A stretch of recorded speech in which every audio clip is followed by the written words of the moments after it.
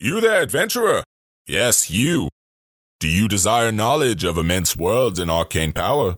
A codex of untold stories and lore? Or perhaps simply easy listening for your daily commute? Then feast your eyes, or, more accurately, ears, upon Dungeonpedia. Shit's about to get nerdy in here.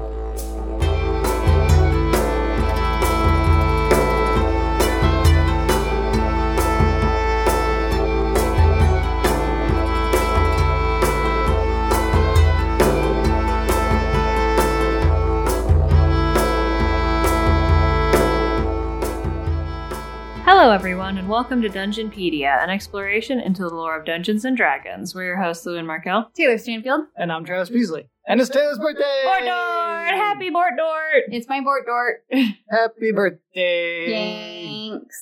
I guess to be more specific, it is Taylor's birthday on the day of recording this, not the day it's being released because we fell behind a little bit. But sorry. Feel free to go wish her a happy late birthday. Yes, if everyone you would like. Go to Twitter and tweet and say happy birthday to Taylor. Thank you. Who is newly 25. Woo. I am. She's now officially, legally allowed to have her quarter life crisis. Yay, Which I've been waiting for this. Wait, I was never told this when I turned 25. Well, you didn't know us. You were hanging out with the right people when you were 25. Yes, you did. Never mind. I forgot how old you are. Oh, yeah, he's not yet 30. Not yet. Not yet. Well, you weren't hanging out with me. So. A couple months. That's true. Loon's the one who gives me permission to have a quarter life crisis. I'm the one who gives Taylor permission to have all of her crises. Okay, so I guess, fine, I'll be exempt from that one. Yeah, fair. Fine. But yeah, we were gone for a bit.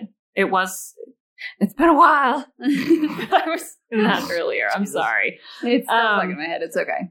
Right, yeah. Like, if it has to be stuck in my head, it has to be stuck in y'all's head as well. But we did take a couple weeks off. I did tweet about this, and I'm not like I'm fine to like mention this. This isn't like something that I feel like I need to say. It's just kind of like, yeah, we took a couple weeks off because my grandmother passed away a couple weeks ago now. It's been a few weeks. It has been a couple weeks. Yeah. And between like dealing with that and also like, you know, getting everything arranged with like the funeral and the interment and everything. And everything's harder in the year of 2020, 2021. I mean, 2021 is basically just like 2020 part 2. Yeah. Essentially. So, you know, we weren't able to record because of that. You know, it is what it is. And I feel like I'm all right with it. You know, and yeah. I was ready to get back to recording and talking about Dungeons and Dragons. Getting some normalcy in your life. Yes, and also, you know, Dungeons and Dragons brings me a lot of joy. So I was ready to get back to that. And we are really happy that you're back in with us. Thanks. We are. Thanks. I love how you say that like I've had no contact with you the past like 3 I wasn't literally at her funeral. Right? Like I've just been complete radio silenced instead of like 75% radio silent. There is also one other thing that I would like to mention before we jump into our topic. Okay.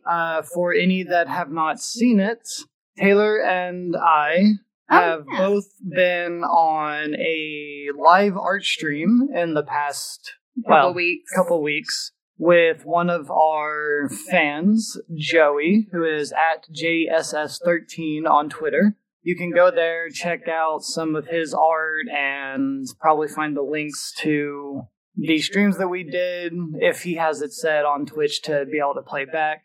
It was fun. We sat there, we talked about nerd stuff. He drew your characters. Our characters. Yeah. And, we chose and asked him to draw. Yeah. And Lewin will be the next one up. You know, I was going to say something but I appreciate that you put me on blast. You're welcome. Yeah, no, I will be doing that soon.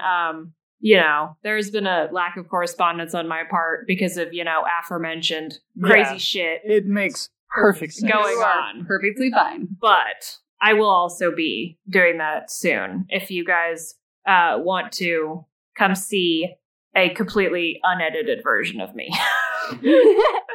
Because this podcast is sometimes only saved by the fact that I can edit myself down. Yeah, and he can, but probably won't. Yeah. But if you go to his Twitter page, you can find the link to his Instagram and all of his art there. I suggest doing so, absolutely. Because his art is just amazing. And He's phenomenal. It's been a great time so far. Yeah. Any other orders of business before we jump in? No, I think that's it. So, jumping to our topic for this week, we are going back to the Githyanki. Yay! It is Githyanki part 2. Time to get me more. Yes. I couldn't help it. Yeah, I was going to say... It's been, sitting there waiting. Yeah, That's fair. Yeah, legally, though, you're not allowed to say it again. Legally. Since I am probably 99.999% sure that I'm titling this episode that. Yeah, that's totally fair. So, again, this topic was suggested by Angus Kirk at @theangry_goose. Thank you, Angus. On Twitter.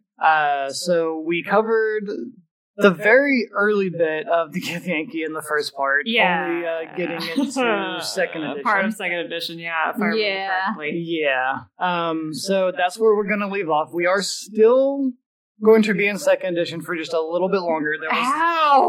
There was a bit more information from A Guide to the Astral Plane that I wanted to get through before continuing. Also, for some reason, I thought you were going to say the rest of, this episode, and I was going to fucking lose it. No, we will be finishing the Githyanki this episode. Oh, okay. So, two-parter. Just a twofer. It's just a twofer. You're not going all in like me. No. At least not yet. There is also the Githzerai that was a part of that suggestion as well, so I'll have to look into that to see how much of that. So this really is just the Githyanki, not the not the it covers some of both. Yeah, because they're related, obviously. Yeah. Related topics. But there might be some extra bits for the Githzerai that might be more interesting for their own episode. Again, I'll have to look into that. Yeah. So, jumping back into it, A Guide to the Astral Plane, 1996. Hey, that's when Taylor was made. That is when I was, no. That's when I was born. That's when you were born, yes. Yeah, you would have been, you know what, never mind. Let's not think about that. So I mentioned before that the Githyanki enjoy hunting. Yes. And specifically, they enjoy hunting the astral whale. Right. Astral whale. Yes, because they provided great challenges for the Githyanki. But it goes a step further. Well-armed parties and ships will sometimes also go after more powerful prey, such as an astral Deva. I knew it was not pronounced the way it's spelled. A dower, a foo creature, or a Shidu or Shedu? I'm not quite sure how to pronounce that one. So, finding information about the dower was kind of weird. They're not native creatures to the astral plane, but much like the Githyanki, they kind of made their home there. Right. And they're kind of these weird, spirit-ish creatures. Spirit-ish. That also have physicality to them. Okay. Yeah, it's weird. They can't willingly travel in and out of the astral plane. They pretty much have to use someone else's way out, like a portal or a color pool that someone else opens. You know what this kind of reminds me of? I believe it was the Gith and Eberron. Or what? What was it? It was not the Gith. When you remember later on in this episode, you can just shout it out in the midst of whatever we're saying. The Dalcor. The Dalcor. Right. Okay. And they might be relatively similar. Right. Yeah, I can see the through lines there. So it took me a minute to find it, but the description of these things is just kind of weird. They are large creatures that have amorphous bodies of translucent protoplasm. Pulses of light and strange organs move in their bodies. Okay. In the center of the mass is a suspended 3-lobed brain. 3-lobed? 3-lobed. Okay. They generally attack with like a pseudopod sort of appendage, I guess. Yeah, I'm not quite sure how you get anything to eat from these.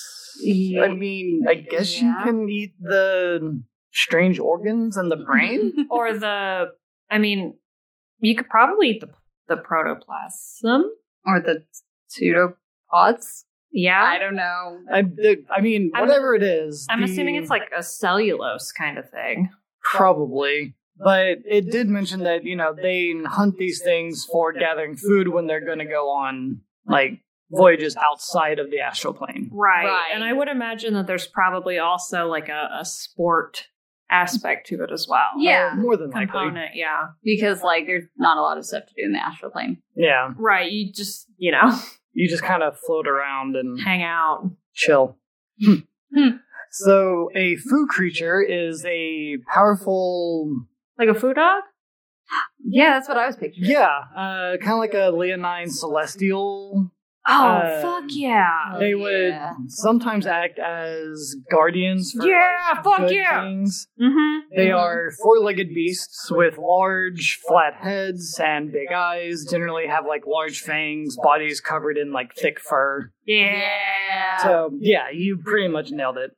And then the Shidu, or Shedu, are intelligent, wise, noble, and orderly beings. Their body was that of a muscular bull. They had strong, short-feathered wings and a humanoid head which was, quote, somewhat dwarf-like. Somewhat dwarf-like. Not completely dwarf-like, but somewhat. Somewhat dwarf-like. So they preferred to hunt these things because they were a bit more powerful prey. And I didn't look up the actual Deva because, I mean... I did an episode. You did the episode. Yeah. So I was like, we're good on that one. And it feels like the through line of all of those creatures, for the most part, well, I don't necessarily know about the Dower, but I feel like the through line that one would say about the Shedu and the Fu animals and the Devas is that they're all very, like, good. Yeah. Upstanding, noble, let's say, creatures. Which we know the Gith are not. No, they are evil. Not. Yeah. They are literally evil. Literally. So, and I kind of wish I would have found this bit in the first episode, but I'm kind of glad I found this now. The Harakner, which were the energy weavers, basically. Of the Gith. Right. Yeah. Okay. So apparently they operate essence mines that are on select few dead gods. What? To draw forth the strange energies associated with the powers of, like, the corpse, basically. So that's where all the Korean skincare comes from. Oh my god. Because essence, for those of you who didn't. Yeah. I gotcha. So, stupid. I guess apparently there are various dead deities just floating throughout the astral plane. Yeah, and they're just what's his name? The Atropus. Atropus. Yeah, Atropus, and the idea of taking the energies from the leftover bodies of dead gods is not untrodden ground for Dungeons and Dragons, because like that was Aceric's whole thing in the Atropals. Yeah, with the exactly with the Atropal. That was his whole thing in that particular module. Yeah, I want to. That might have been Tomb of Annihilation. That was Tomb of Annihilation. Yeah, it was. Yes, it was. So that makes sense, but also yikes. Kind of spooky.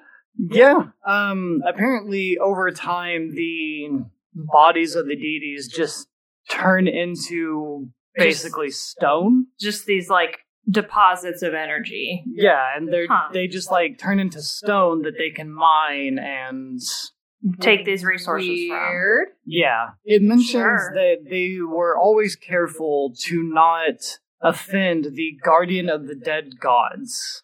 How? What? How do you not?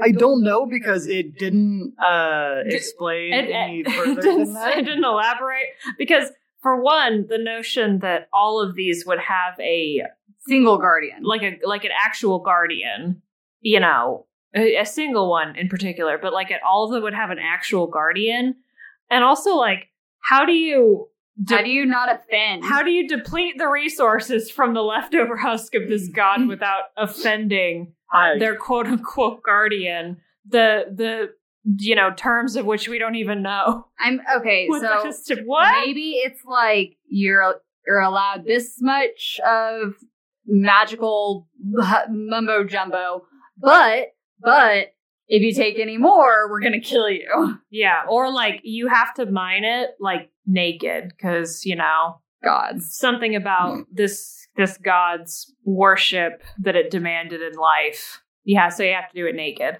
I don't know. I don't know what the rules are. I don't know what the rules are when it comes to gods in D&D sometimes.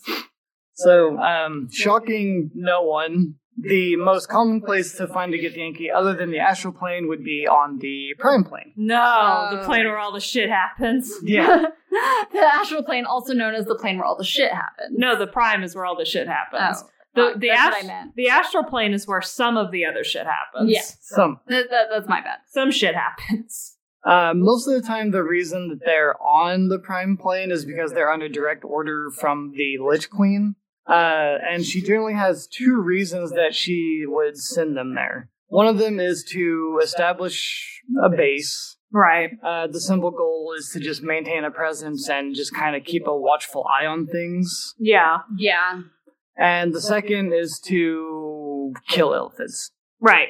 Because, that's your purpose. As established, they have a completely understandable beef with Illithids. Yeah. And this one shocked me probably the most.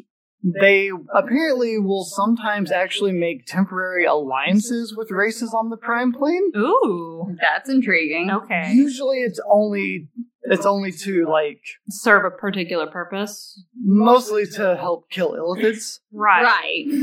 It said one of the most famous alliances was with the Dark Elves. Nice. They warred in order to wage a war with the community of Mind Flayers. You know what? Yeah, that would be... That'd be a reason. An intersecting interest of those two groups. They tend to avoid most of the outer planes because they are too wary of the dangers and the natives there to really explore them. Fair enough. The lower planes are occasionally visited by the Githyanki. Right. They're not as worried about that, but they also don't have as much of a purpose in going there. Go there. Yeah. They do tend to trade and deal with the Tanari and less frequently the Yugoloths. Also nice. Apparently. Interesting. They will sometimes be found wandering the inner planes, mostly searching for like magical items or ingredients. Yeah. Anything that can pretty much help them in their conquest to kill all Illithids and the Githzerai. Yeah. And, manifest their destiny and all that. Yeah. Because they're into that too, right? That kind of notion of expanding, right? I mean, are they mostly just motivated by their beef with the Illithid and the Githzerai? They're mostly motivated with just the war on the Illithids and the Githzerai. Okay. For some reason, I thought that they were of a somewhat more imperialistic mindset. I'm probably mixing them up with some other... something else entirely, but some other tangentially related. Yeah, probably. Actually, weren't the Illithid like that? Yes. Yeah, actually, yeah. The Illithid were... yeah, I think we figured it out. Definitely about conquest. Right. Still are, but... less so because they don't have their the numbers. Right. Okay. Thanks, Gith. Great job. Good job. Good job. Wow. Good job. Yeah. Apparently, at one point, they actually had a permanent fortress on the plane of fire and the plane of smoke, but currently neither one of those are occupied. Didn't say why, but... It's just too hot. It's too hot. It's too hot for them. I sure as hell wouldn't want to be on the plane of fire. I'd rather be there than the plane of ice, though. Yes, Let's true. be real. They also almost yearly will stage a campaign into Limbo to attack Githzerai caravans and travelers. It usually doesn't end with anyone, gaining anything major. They just do it to pretty much fuck with the Githzerai. You know what? Mad respect. I love how it's also, it's stated specifically to be yearly. It isn't just, they continually do this, even though they don't really make grounds. It's once a year, they're like, all right, guys, Limbo raid party time. It's time to go. Let's go. Or it's fucking, I don't know why this is the first comparison I can think of, but it's prom. They're gearing up. Oh my god. They're gearing up for it, and they're it's my baby's first raid.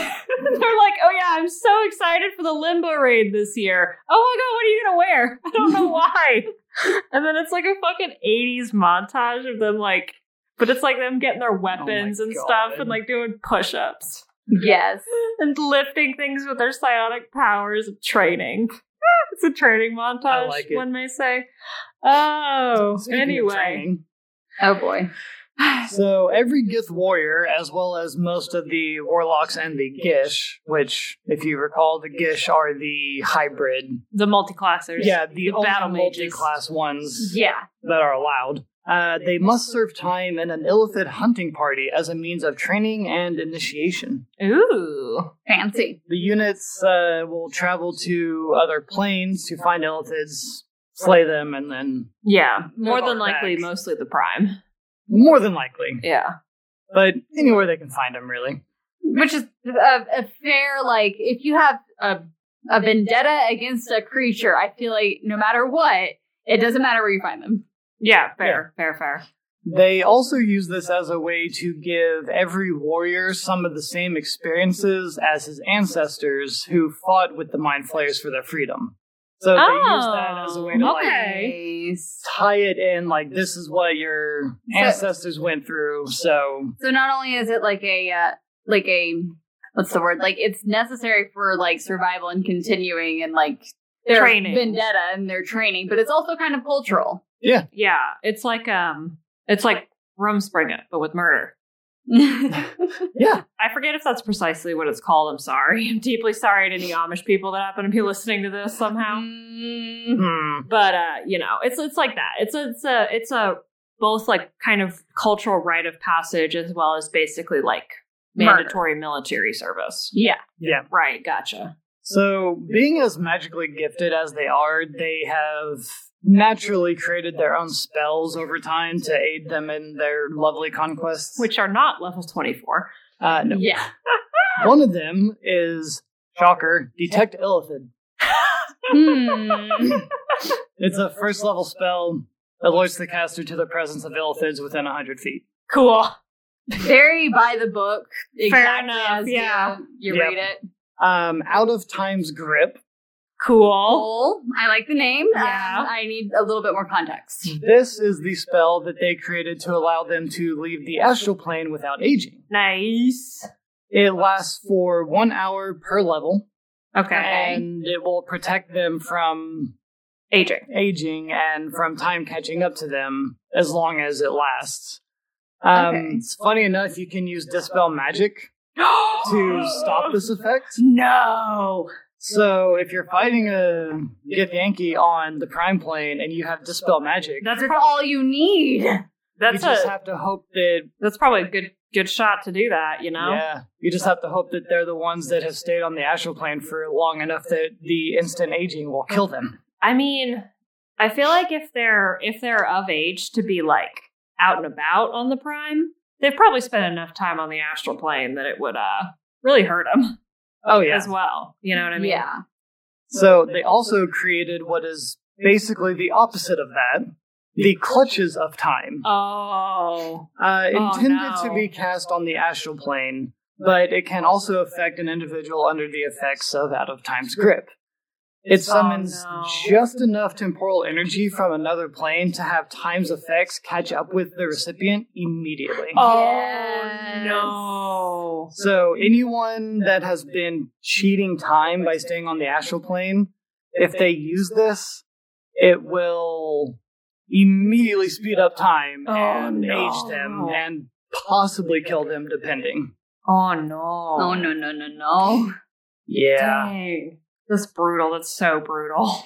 They have also created some unique magic items that I just selected, like, 2 of them because they were pretty cool. Okay. You have the Psychic Armor, Sick. which is plate mail armor that protects the wearer from the physical effects of the Psychic Wind. Psychic Wind is pretty much a constant thing in the astral plane that can cause various effects on you. Right. The wind will not throw the wearer off course during astral travels. Ooh, that's handy. Yeah. Especially for ones that sail giant ships through the astral plane. Right. Yeah. That's And so fucking sick. Then you have the Psychic Helm, which protects the wearer from the mental effects of the psychic wind. It's like a Magneto. It's like a Magneto. It's like a Magneto. You'll It know what I protects mean. from both the harmful and the beneficial effects. Oh, okay. So, like, they were able to block both of them, but they couldn't just block the negative. So So you couldn't, like, psychically communicate with your compatriots, let's say, but you couldn't be, like, mind blasted. Actually, I'm pretty sure that this only It only pertains protects to the- against the wind. The wind. Okay, Okay. fair. All right, gotcha. So yeah, it's you not can a still Magneto. be no, you can still be psychic blasted with them. Oh, okay, great. Unfortunately. Finally, we are jumping out of that book, Oh. and we go to Drist Do Erden's Guide Yeah. to the Underdark. Wow. That guy. That guy. There's only a few points from this one that I grabbed. That guy. This is still from 2nd edition. And there was a kingdom of Illithid known as the Kingdom Below, or Sick. Sick name, Um, actually. Yeah. Chichittle. Chittle. Chichittle. Oh, Chittle. CH'Chitl. Chichittle. Sure. Sure, why not? All right. Yeah, apparently this kingdom was a target of the Githyanki. I wonder why. It's almost like it was an Illithid city full of Illithid, Almost. doing Illithid things. And in 1362 DR, a Githyanki hunting party just by chance happened upon the astral components of Chichittle's Elder Brain. Elder Brain. So the thing with this particular Elder Brain apparently was it had, and I didn't research too much into it, but it basically had like a connection to the astral plane and the prime plane. It was kind of like a split Gotcha. Okay. connection thing, but without one connection, then it would die eventually. Mm-hmm. So it had to like maintain both. Right. So, you know, naturally when they saw it, they attacked it.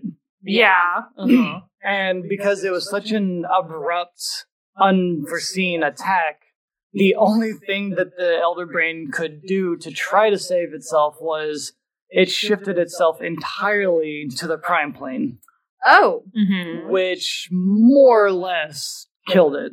Yeah. Because there was no way for it to get back to the astral plane at that point. Its ties had been severed. Yeah. So without being connected to the astral plane, It was die. just die. it was Yeah. going to die. It was basically a fatal move, but What else was it going to do? Yeah. yeah, and it pretty much stopped the Githyanki from like getting anything important from it. Oh, yeah, true. Which I assume was the more pressing issue for Perhaps, for yeah. it. Yeah, Tactical retreat. it was kind of like one of those things where I would rather die than you get a hold of something. Yeah, like a cyanide pill in the teeth kind of thing. Yeah.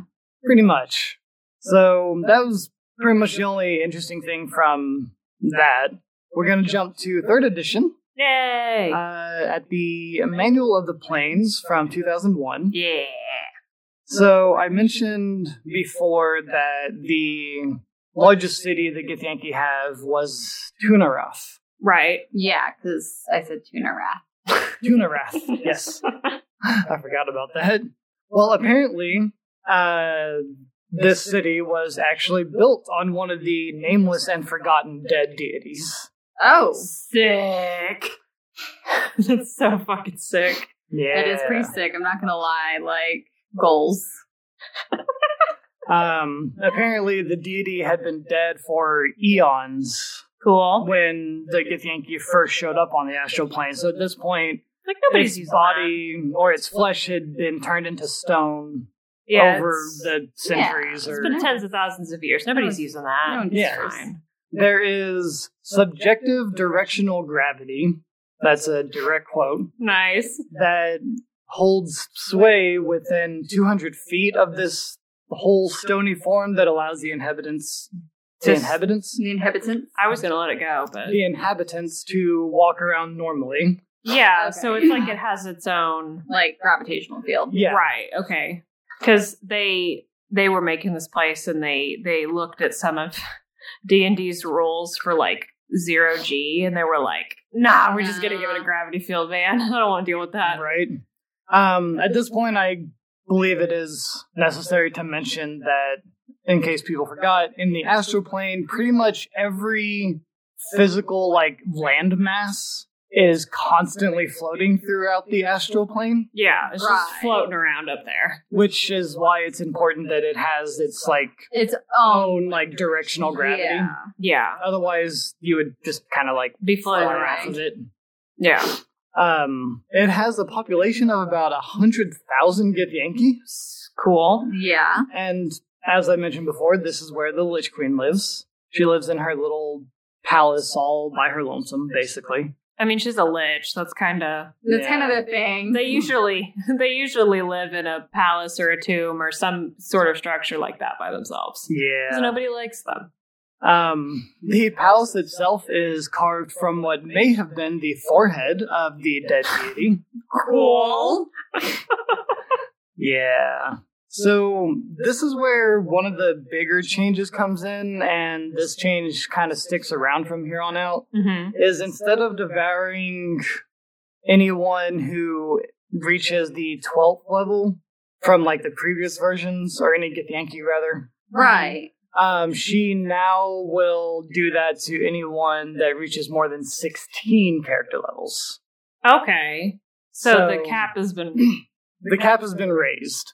Okay. And I think part of that was because this is when they also kind of started introducing more so the ability for Githyanki to be player characters. Yeah. They don't want to immediately kill off everyone who picks their brand new character race. Yeah. Yeah, so fair. The 12 level cap seemed a bit too low for a player character. Imagine that your friend is playing a Githyanki and they reach 12? 12. Yeah, they reach character level 12, and then your whole party gets spirited away to just this palace of this Lich Queen. And she just wastes your entire fucking party, and your DM's like, sorry, shouldn't have played a Githyanki, Jeremy. God, I warned you.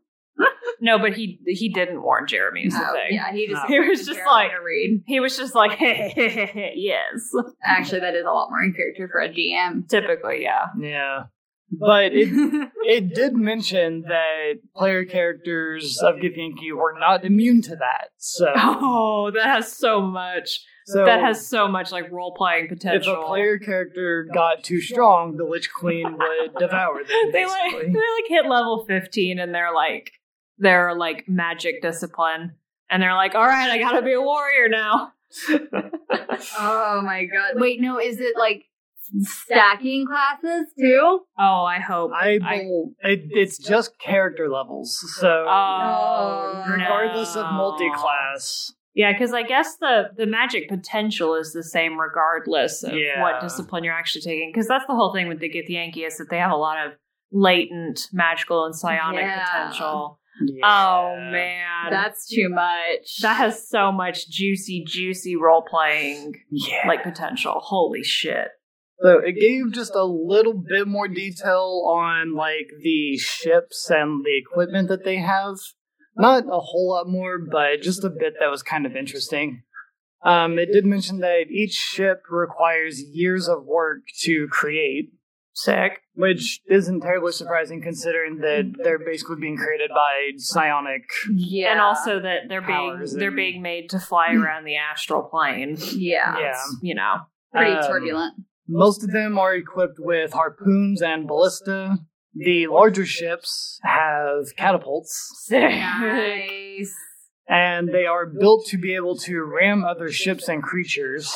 Sick. larger and up to 2 size categories smaller than themselves. Nice. Because I guess if you get too small, then the accuracy would be incredibly difficult to actually hit. No, at that point it just becomes like a fly on the windshield, you know? Yeah. Like a little like gnome just splat against the front. Why did you have to use the gnome though? You know? You want to know the actual reason why? It's because my brain was telling me Lalafell because I don't do anything besides play Final Fantasy XIV, and I was groping for the nearest thing to Lalafell. In my brain, to the nearest thing that I could think of in comparison to Lalafells in Dungeons & Dragons, which is gnomes. So that's why I had to use gnome. No, that's fair. I need to get help. Well, maybe. While Lewin figures out her groping situation, we're going to take a break. And we'll come back with some more information from the monster manual. Are you ashamed that you just got out sex joked? I haven't heard anyone complain about my groping before. Hey everybody, thank you for listening to Githyanki Part 2. Yeah! We are githing you more. We are githing you more. We can't stop making that joke. Hope you enjoy it. Just gonna do our ad breaks and then we'll get right back to it. First and foremost, as always, we do still have our affiliate partnership with Metallic Dice Games going on. Ooh, hold on. Oh, is it? Yeah. Nice. You know you needed that sound? We know you need that good dice sound. If you desire those good dice sounds and want more dice to make them with, feel free to go to metallicdicegames.com, peruse all of their lovely selections of dice, pick out everything you want, dice trays, and all of the accessories that they might have. And on checkout, just enter the code DungeonPedia for 10% off your entire order. The entire order. Get everything at once, provided that you have the money. Of course. Yeah. I mean, obviously don't break the bank, but you won't, because 10%. Because you get 10% off. You get 10% off. That is metallicdicegames.com. At checkout, just enter the code DungeonPedia for your 10% off. We, of course, still have our Patreon if you would like to support us more directly, which is just at Dungeonpedia. And we have a $5 tier where you get access to all of our notes. But other than that, we just appreciate your support. It just goes towards helping to improve the show. We use some of that to help improve our setup currently. We are always just trying to find the ways to make things sound better or to reach out to more people. And we appreciate all of your assistance. Yes, it's been great. Of course, if you would like to just follow us, we would always appreciate that too. It also helps out. And you can follow us on Twitter and Instagram at Dungeonpedia. And of course, if you want to suggest a topic or reach out to us for anything, like we've recently had some people reaching out to us. Yeah. You can do so at dungeonpedia.podcast@gmail.com. This episode was suggested by Angus Kirk. You can also suggest a topic. Yeah, through our email or honestly on our social medias. Yeah. You can also subscribe wherever you listen to us to get notifications as soon as we post our new episodes, which should be back to regular and normal now. Yes. Also, while you are on said platform, if it allows the opportunity to rate or leave a review, we would really appreciate that. Helps us stand out. Everyone so much. Everyone's a bit more inclined to click on something that has some reviews. Yep. And also, even more than that, tell your friends, tell your family who like the Gith. Tell your coworkers who like space pirates. Or who like space. Or who just enjoy lore in general. Really hate Illithid. Or who really hate Illithid. Like, this is definitely one of those topics that you could throw in there and be like, hey, you hate Illithids? So do these people. You know who the Gith don't hate?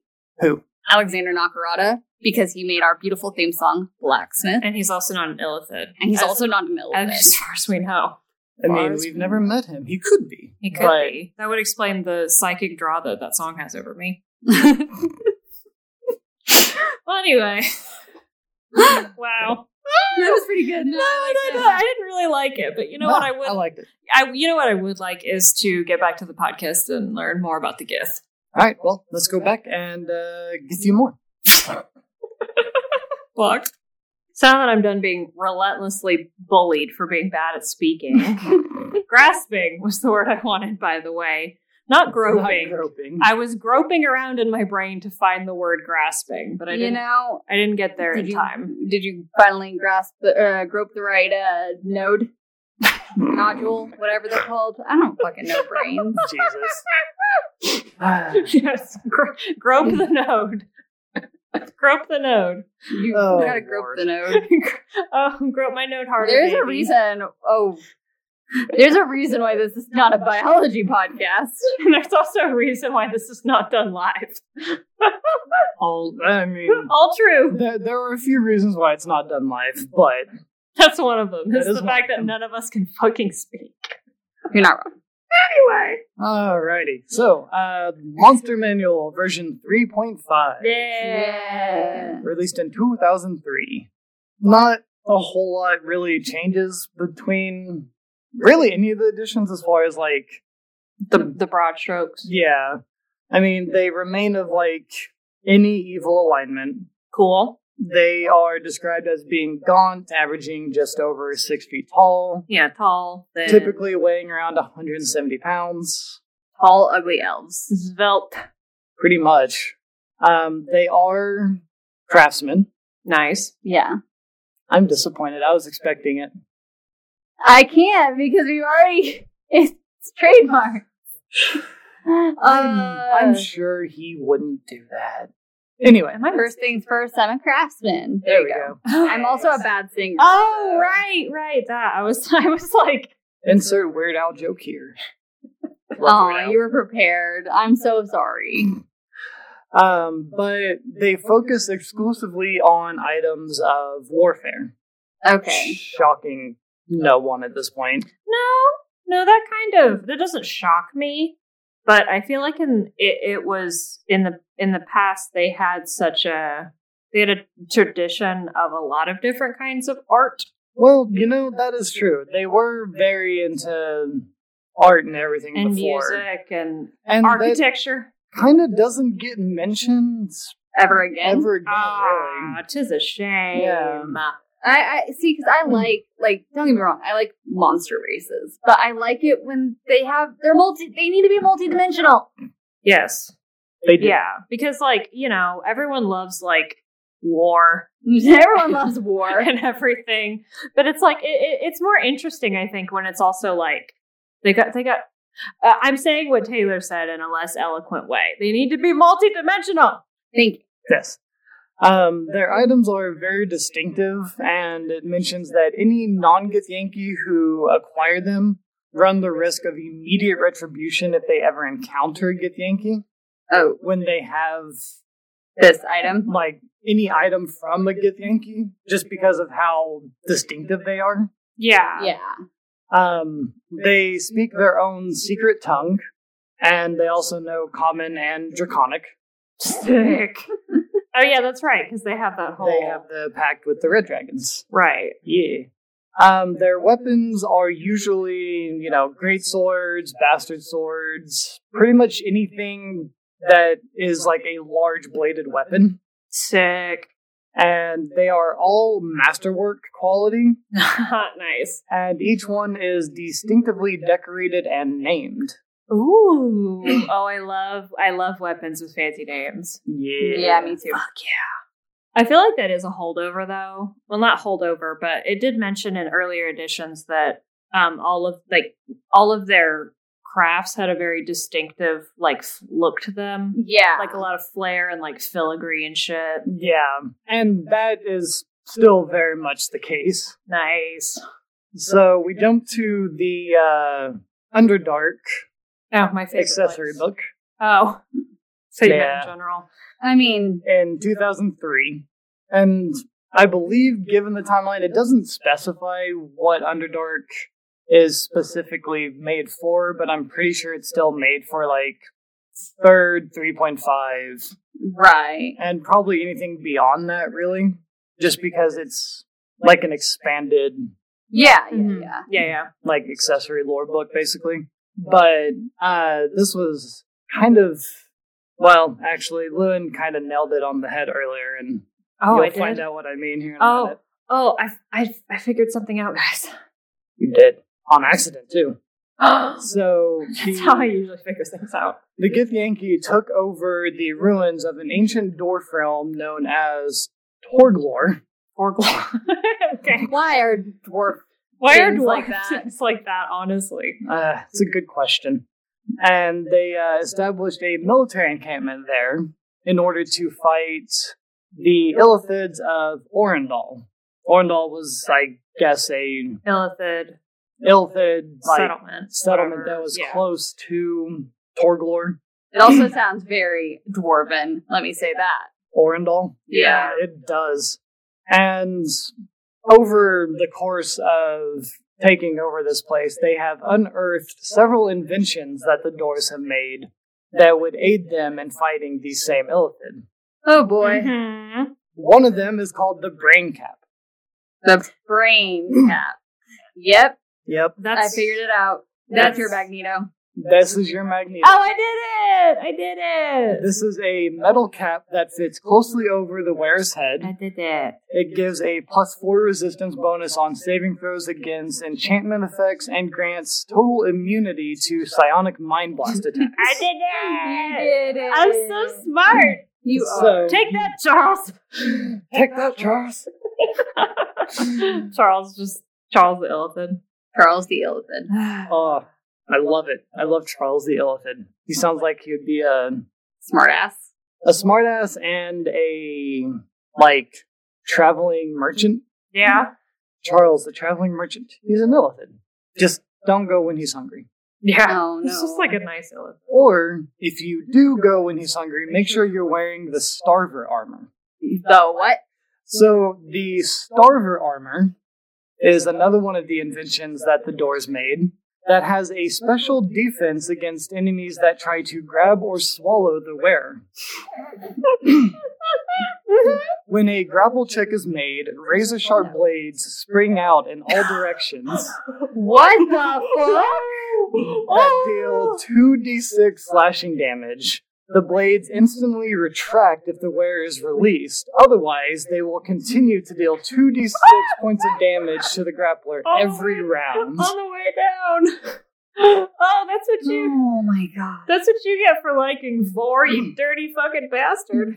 Jesus Christ. I love how you said grappler, kind of a barbed burr kind of situation. But my mind was just straight like a dragon fucking swallowing this person, and it just It all is the way also down. meant for that too. All the way down. Yeah. Oh my god. Until you get into the stomach and you just start doing fucking hops like a bouncy castle. Just trying to bust your way You out. know what else I pictured in my mind? what? What? Beetlejuice. Whenever he makes all the spikes come out of his body, Oh when he gets my picked up and then God. he gets stuck to the mat. Oh, The yeah. tower Yeah. diagram thing. Nice. Yeah. Oh man. It did mention that if you are swallowed, they will still be activated, but if you die when you're swallowed, then they become inert. So, basically, you work so hard to get this meal, you finally get it? Yeah. I mean, you're still going to take a whole lot of damage in the process. Hey, sometimes food But- does that to you. It does a lot of damage, but you still enjoy it, And you still, I still keep eating it for some fucking have. reason. Yeah. Yeah. We've all been there.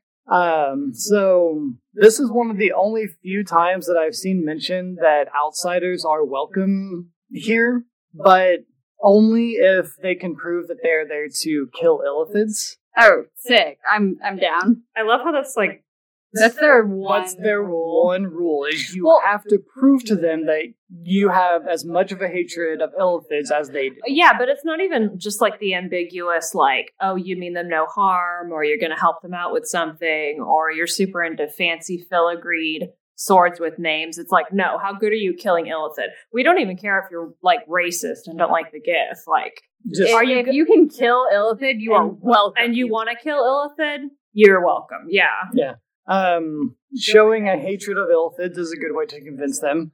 And it also mentions that they will also accept one Illithid head per person as a token of entry.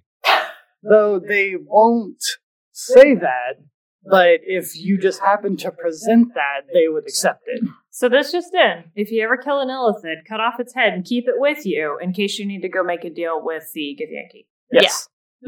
Just in case. Just in case. Like, yeah. You never know when you're going to need a Illithid head. So now we jump to the monster manual for 4th edition. Okay. So why are we mad? We're not. No. Actually. Surprisingly, they left very little unchanged as far as, like, the lore goes, and everything pretty much just reads the same way in the monster manual. But we also know that 4th edition monster manual lore is, like, half a paragraph, and that's it. Yeah, Travis did air quotes when he said the word lore. Yeah. I don't know if you could hear that, but... Probably not, but that's okay, because you got the description. Yes. You can tell that someone in charge of 4th edition liked the GIF. Yeah, because they didn't really change anything. One of the biggest differences is that they now have the Githyanki Mind Slicer instead of, like, Warlock. And taking into account, like, the stat changes just, like, as in general... for 4th edition and how everything kind of shifted. Right. They are still basically the same thing as a Warlock, they just changed the name. More or less. Yeah, which is like... Whatever. It doesn't sound as cool as you think it does. Yeah. Like, sometimes it sounds pretty cool, but sometimes it's just like, alright. Like, I get the reason for calling it a Mind Slicer on various levels because, I mean, they're killing Illithids and Mind Flayers, and they also use psionic mind powers. Yeah. But, I mean, they're the same thing. Yeah. You could have just left the name the same, but, I mean, that's something that I'm not even going to bother getting mad at because... At least they didn't ruin everything? Yeah. They didn't change, like, anything other than that, really. Mm-hmm. And, of course, giving each type a ability that, like, every monster and every character in 4th edition had, but... The fucking auras! Yeah, shit like that. They're just handing that shit out, like it's fucking candy? Like it's just like candy. The free mints you get at restaurants. Just like, here you go, have an aura. Here, have an aura. So, we just kind of skip through 4th edition this time. And we go to the plane above. Simply because we're not mad about it. Not because it's like, fuck this. Yeah. It's just like, all right, fine. It's the same. So I think what we've learned today is that we don't have anything to talk about 4th edition unless we're mad at it. Yeah, unless we're like really, really mad at it. Yeah, more or less. Sweet. So from the plane above, it gave just a little bit more detail about the pact that Gith made with Tiamat. And... I don't know, kind of a little strange because, like, before the whole mystery was, you know, no one knows exactly what happened at that meeting. Just I know what happened. They know that Gith never returned. Right. I'm guessing now we know what happened. Now we know what happened. It states that Gith traded herself and her eternal soul she possessed. Her soul. Right. Yeah. Her soul. Her eternal soul is... what it said, but basically traded herself and her soul, physical and spiritual. Yeah, definitely physical, if you know what I mean. In order to strike up the alliance with the Red Dragons. Okay. Also, Vlakith's soul, along with the souls of all future rulers of the Githyanki,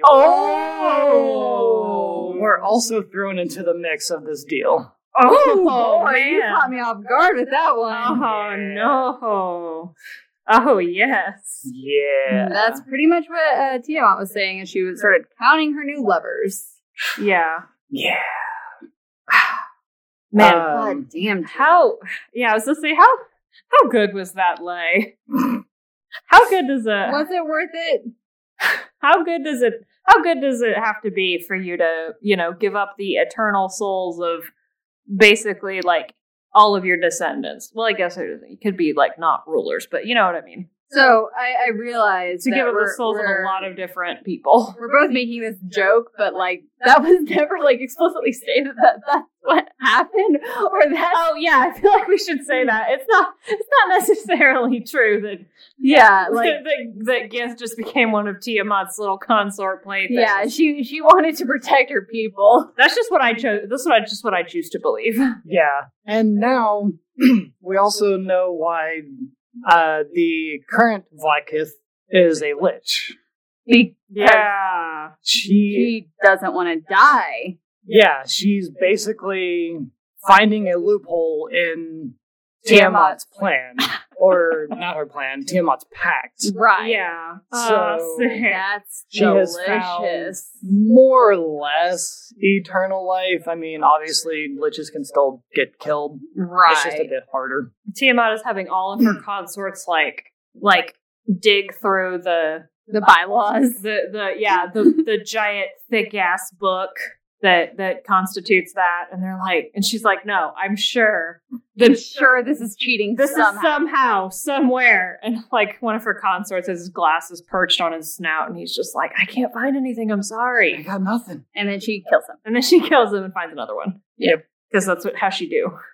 So I realized as I was reading through this, because I almost skipped over this part, that I didn't go into a whole lot of detail before about their famed silver swords that the higher ranking Githyanki carry. Mm-hmm. So this gave a bit more information that I was like, okay, I'll just skip that. And I was like, wait, no, we need some of this. We need some silver swords. So these silver swords that the higher ranking carry, they are made of, steel, obviously, Right. an alchemical silver, That just sounds and cool. also they contain slivers of the living gate. What? Again, are we taking another peruse into Full Metal Alchemist? Yeah. Kind of. The living gate is the original gateway through which the Far Realm breached the Astral Sea. Huh. Huh. And that's one of the reasons the Githyanki tend to travel the astral plane so much, is because they are constantly in search of these little slivers of this gate that are constantly in, rotation of trade throughout the astral sea. Yeah, I've watched Full Metal Alchemist. I'm not gonna mess with that. Yeah, this is definitely a Full Metal Alchemist. Yeah. And these swords, other than, being Fuck, awesome. awesome and magical in their own right, also has I believe it was 5% chance when being struck by it to sever the silver cord that attaches a traveler from another plane in the astral plane. So you just get yeeted back to whence you came. Or no, It'll you trap die. you. Yeah. Oh, If you're basically, this silver cord is like your tether to, we'll just say, the prime material plane. Yeah. If that tether gets severed, you're stuck. you're stuck. You have no way back. Oh, that's like Yeah. That's like a insert Shadowbringer spoilers. Oh, balls. yeah. Oh See, my for some God, reason, my immediate visual was it just sends you back from whence you came, which is like annoying. But no, like that's you're- grim. No. Yeah. Oh, Yeah. So don't get hit. don't. Yeah, The best way not to get hit, don't be there. don't. You're not wrong. Yeah, or come bearing Illithid heads, so They know what Gith you're will about. not be mad at you. And I can't take credit for that saying. That was a saying that my Aikido instructor always said to us. So, Don't get hit. yep, the best way not to get hit is to not be there. Ah. So, I bet they're listening right now. probably not. Okay. If you are, hi. Yes. Travis's former Aikido instructor. Nice to That would meet you. be Master Wayne Hall. Nice to meet you, Master Hall. So they don't have, a deity that they worship other than the Lich Queen, which Yeah. isn't a deity. Mm-hmm. And one of the reasons they choose to not worship any deity is because they see gods as the highest form of slavers. Yeah. I mean. Yeah. And Ooh. Yee. although they have chosen not to follow the path of faith and religion, they apparently still have something that is similar to a cleric. Ooh. They have a caste that is similar to a paladin cleric, or a paladin or a cleric. Wow. Yeah. Paladin A cleric. paladin cleric. And these are called the Gastil. Cool. And they have the ability to channel power directly from Bluckers, the right? Lich, from the Oh, Lich Queen. sick. Yeah. That's pretty much all it really states about them, but they're also the eyes and ears of the Lich Queen. I was trying to think of Spy Master. I was like, They're basically Well, yeah. spies for the Lich Queen. yeah. Cool. the Liliana's for them. I wasn't trying to rush you along. I was like, what is the word I'm looking for? Yeah. Okay, so they're essentially like clerics and everything but name, and the fact that they don't take their powers from a traditional god. Like God. Yeah, they take it from a Lich Queen. Sure. So the body that the city of Tu'narath was built on apparently still radiates waves of energy that will like pulse out across the astral sea. Okay. Whoa. All right. The Githyanki cartomancers have learned to read the patterns and echoes of this energy and translate the information into the most up-to-date charts of the Infinite Sea, which is the only way the Githyanki are able to navigate without getting lost. Because the captains have their maps, and every time a cartomancer updates it, they're all linked together. Oh, they got that cloud software. Okay. So, when you said cartomancy, I had a moment where I was like, Taylor had a moment. that like necromancy for cartographers? Are we talking about magical cartographers? Yes. But then I also looked it up, and apparently cartomancy is a form of fortune telling. What? What? I did not know this. Yeah, it's Excuse? literally card reading. What the hell? They So spelled anyway. it wrong. But, Okay. but yeah, Sorry, my bad. that's how the Githyanki can travel this astral sea where everything is constantly shifting and not ever get lost. Because they have magic cartographers. Yes. I love who do tarot readings on the side. Yeah. I love how even when they're not directly like space pirates, they're still kind of but space they- pirates. They are basically space They're still pirates. kind of space pirates. They might be one of my favorite, like, monster races now. Yeah, like monster races that are also playable races. Yeah. They Yeah. kind of are in that That, quasi, that middle ground, if you will. yeah. That's So- so fucking sick. Unknowing to all the other Githyanki, Volkith has been secretly trying to find a way to become a deity herself. Ooh, that's not going to make very many people very happy. No. Basically, if she were to succeed in this, it is likely that most of the Githyanki would align themselves against her. Yeah. Yeah. Oh my Because god. that goes against Their whole core their beliefs. whole belief is, they're not going to worship a deity because they are slavers. Yeah. Is But that she just- has not found a way to do it yet. Why? But apparently she's trying. Is that just like the lich instinct? I think that's the Lich I instinct. think it might be the Lich instinct, yeah. Because Well- at this point, she has found a way to be virtually immortal. But to become a deity, she would be, Truly immortal. yeah. Yeah. With the Within- exceptions, within the strictures of other deities or more. Yeah. Right. But And then she would be immune to the pact that was made with Tiamat and... or at the very least, she would have the power to nullify it or do something Yeah. with it.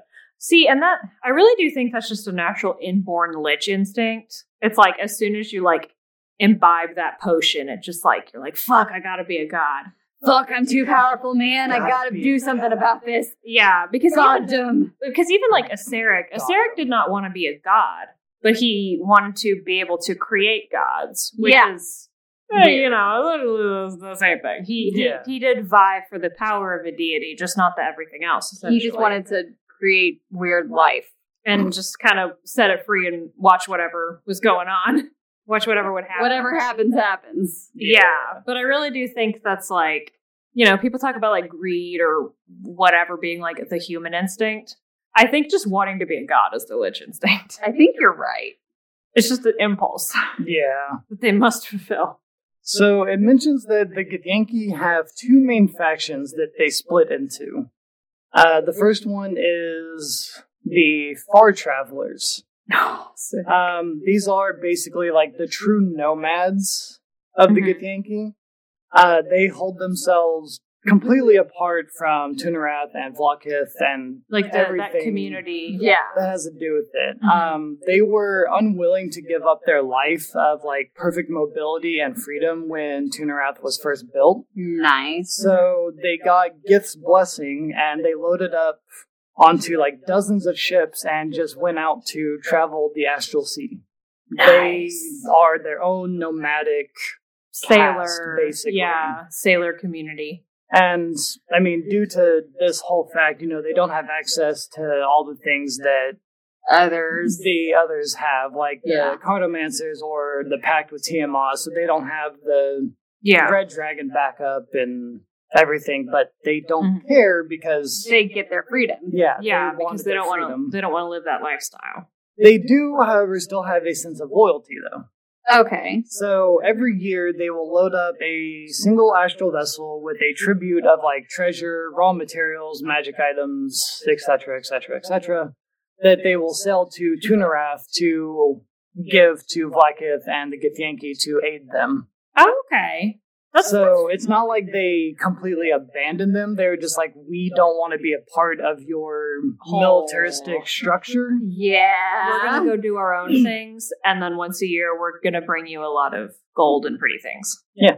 Leave us alone. And then just let us do our thing. You have basically the total opposite of them, which is the Gulathron. Gesundheit. Thanks. This group takes the oath of vengeance against the Illithids the most serious. This is the group that will launch the attacks on the Illithids outside of the Astral Sea. They will strike first against any threats to the Githyanki. They're pretty much the ones that do like the heaviest of fighting. Right.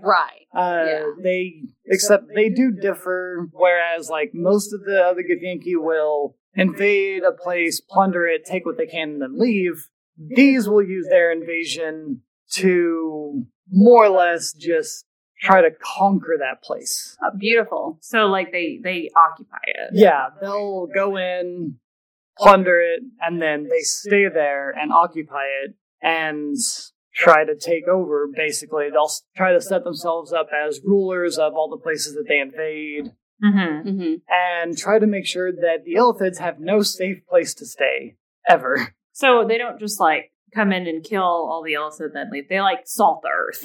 Pretty much. That's the vibe I'm getting, anyway. Their mindset is basically, if the Illithid were here once, they'll come back. So, anytime they invade, they stay there. You're not wrong. Probably. So, people of the Prime Material Plane don't really have to worry about them at the moment because apparently they are preoccupied with the roving aberrant entity that is called Zerathon, which is a twisted stronghold of the Mind Flayers. Cool. They're, I guess, preoccupied with trying to figure out how to... like, break in there. Break in, invade, and destroy it. Makes sense. Yeah. Yeah. And then we come to, finally, 5th edition. From the Monster Manual, much like 4th edition, there's just not a whole lot of changes that they really go over. If it ain't broke, don't fix it. Pretty much. Yeah. The only thing is now, instead of being like any evil alignment, they are now lawful evil. Okay. They are just strictly lawful evil. Okay. I know. Okay. But remember how entertaining the Asmodeus stuff was? That like, lawful evil can be exciting. Not when you're a space pirate. Yeah. Why? I wonder if it's just that lawful evil because they have a strict, like, code for themselves to follow. I guess. That's why they're lawful evil. I guess. And then to Mordenkainen's Tome of Foes. This breaks down their hierarchy just a tad bit more. Basically, you have groups of 10 warriors follow the commands of the Sarths. 10 Sarths follow the commands of the Kithrak. The Kithrak. Yep. Taylor's having Nirvana flashbacks. Apparently so. And then 10 Kithraks follow the commands of a single Supreme Commander. Oh, God. Yeah. Thankfully, there's not as many numbers as the Modrons had. Yeah, and the Modrons were like the Imperial system, but this is like the metric system, because it's just 10, 10, 10. Yeah. It makes sense. Whereas the Modrons were like 7, 9, 35. The only 64. important thing is that you end up with 1. And then there's 2, and then there's some more. And then the Githyanki Supreme Commander is considered a legendary creature, because this is kind of when, the legendary creatures and their legendary actions got and their legendary layers. introduced. Yeah, so they have the legendary actions. I mean, obviously, it's the only Githyanki variant that has legendary actions. Yeah. But basically, the Supreme Commander is, like, one step below Vlodkith, it seems. I mean, it doesn't state that, but that's kind of what it seems like. That's the implication. Yeah. But, like I said, not a whole lot of changes happened from 5th edition, and since that's currently where we are in real life, that is all I have. Well, I'm hoping that they maybe release some things not only pertaining more to the Githyanki in general, but also maybe like the modern interpretation of Githyanki as player characters. Because holy shit, I want to be an astral space pirate. Oh yeah, more than anything. More than anything I've ever wanted. Yeah, same. Actually, no, I might want to be I want to be an astral space pirate with a red dragon friend. More than anything I've ever wanted. Because, I mean, obviously they're still working on a lot of stuff with 5th edition, so hopefully at some point we will see them come out with more involving the Githyanki, more involving with the Astral Sea and everything in of itself. Yeah, like, there's new source books and stuff at least once a year, if not multiple times a year. Mm-hmm. When did Tasha's Cauldron of Everything come out? November. I'll say fairly recently. Yeah. So it had to have been fairly recently. I believe you're correct, yeah. Yeah. It does actually look like they do have, for 5th edition, a list of basically like traits and stuff to be able to play a Githyanki. Yeah. Sick. But I had to look it up, but yeah, it's not as in-depth as like other races. I would imagine it's the same spec as like the Aarakocra and the Kenku. Yeah, I mean, you have the basic, like, age, size, speed, the languages that you would speak, ability score increases. Blah, blah, blah. Yeah. Backstory suggestions, like, here's how you can work a Gith into the larger, Yeah, and from what I read about Gith as a player character, well, Githyanki as a player character, is pretty much it is highly recommended that if you make one, they are always or almost always an outcast or from their deserter. Because there's no other reason why they would leave their society. Exactly. Because my thought is if someone had the desire to go against their beliefs, then they would probably just kill them. Yeah. So you would have to be a deserter or an outcast. Yeah, and in plus, order to not be there. Yeah. Pretty much. Fair enough. Or I guess you could... a spy that's slowly turning. Yeah. Ooh. Plus I also... Yeah, go ahead. You could go with the whole, like, stolen as a baby. That was my thought, because I feel like the whole time and aging thing might be made more complicated if you were already a Gith who was 200 years old. Yeah. And if your friend who you taught that spell to forgets to cast it on you in the fucking 6 hours you're sleeping, bye. Hope you made a backup character. But you could always have like a magical item that has that enchantment on it. Oh fuck yeah. Like a ring or a necklace or something that you can't ever take off, which would put a whole other spin on everything. That's probably a more practical solution. But I mean, now we're just rambling on about. It's not the first time we've created a character from scratch. Just in the last 5 minutes of the episode. Spitballed in an episode. I love our new Githyanki PC. Yes, I do too. It was amazing. I might have to try to include one in our campaign. We got our Gith PC. We got our Null PC. We're full up on. We've just got a whole on characters that we've made that we fell in love with in 5 minutes. If we ever decide to have a Null PC on. Projectile Dysfunction, I know who to call. He's gonna shit bricks when he hears this episode. He is. Oh, no, I mean, I was just gonna kill Dahlia and make one. No. I mean, not allowed. If you want to do it, that's fine too. Anyway, thank you everyone so much for listening. Hopefully the rambling at the beginning didn't it's fine. dissuade you too much. Don't worry about it. It's fine. But don't forget to follow us on all of our various social media platforms. On Twitter, on Instagram. Spread the word, tell your friends, anyone who likes Get Yankee or big, tall, ugly elves. Or space pirates. Honestly, yeah.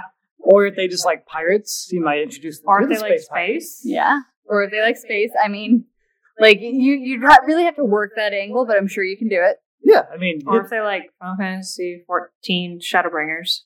The vibes are there. If you have anything you'd like us to cover, like this episode was a suggested topic, you can suggest it for us at our email at dungeonpedia.podcast@gmail.com. And I think with that, we will catch you next week here on Dungeonpedia. I'm really glad that there was not a third part to this because I feel like we exhausted all of our naming potential with Give Me More. Yeah, but what are we going to do if we get Sarah? Do that. Give it another try. Oh, fuck yeah.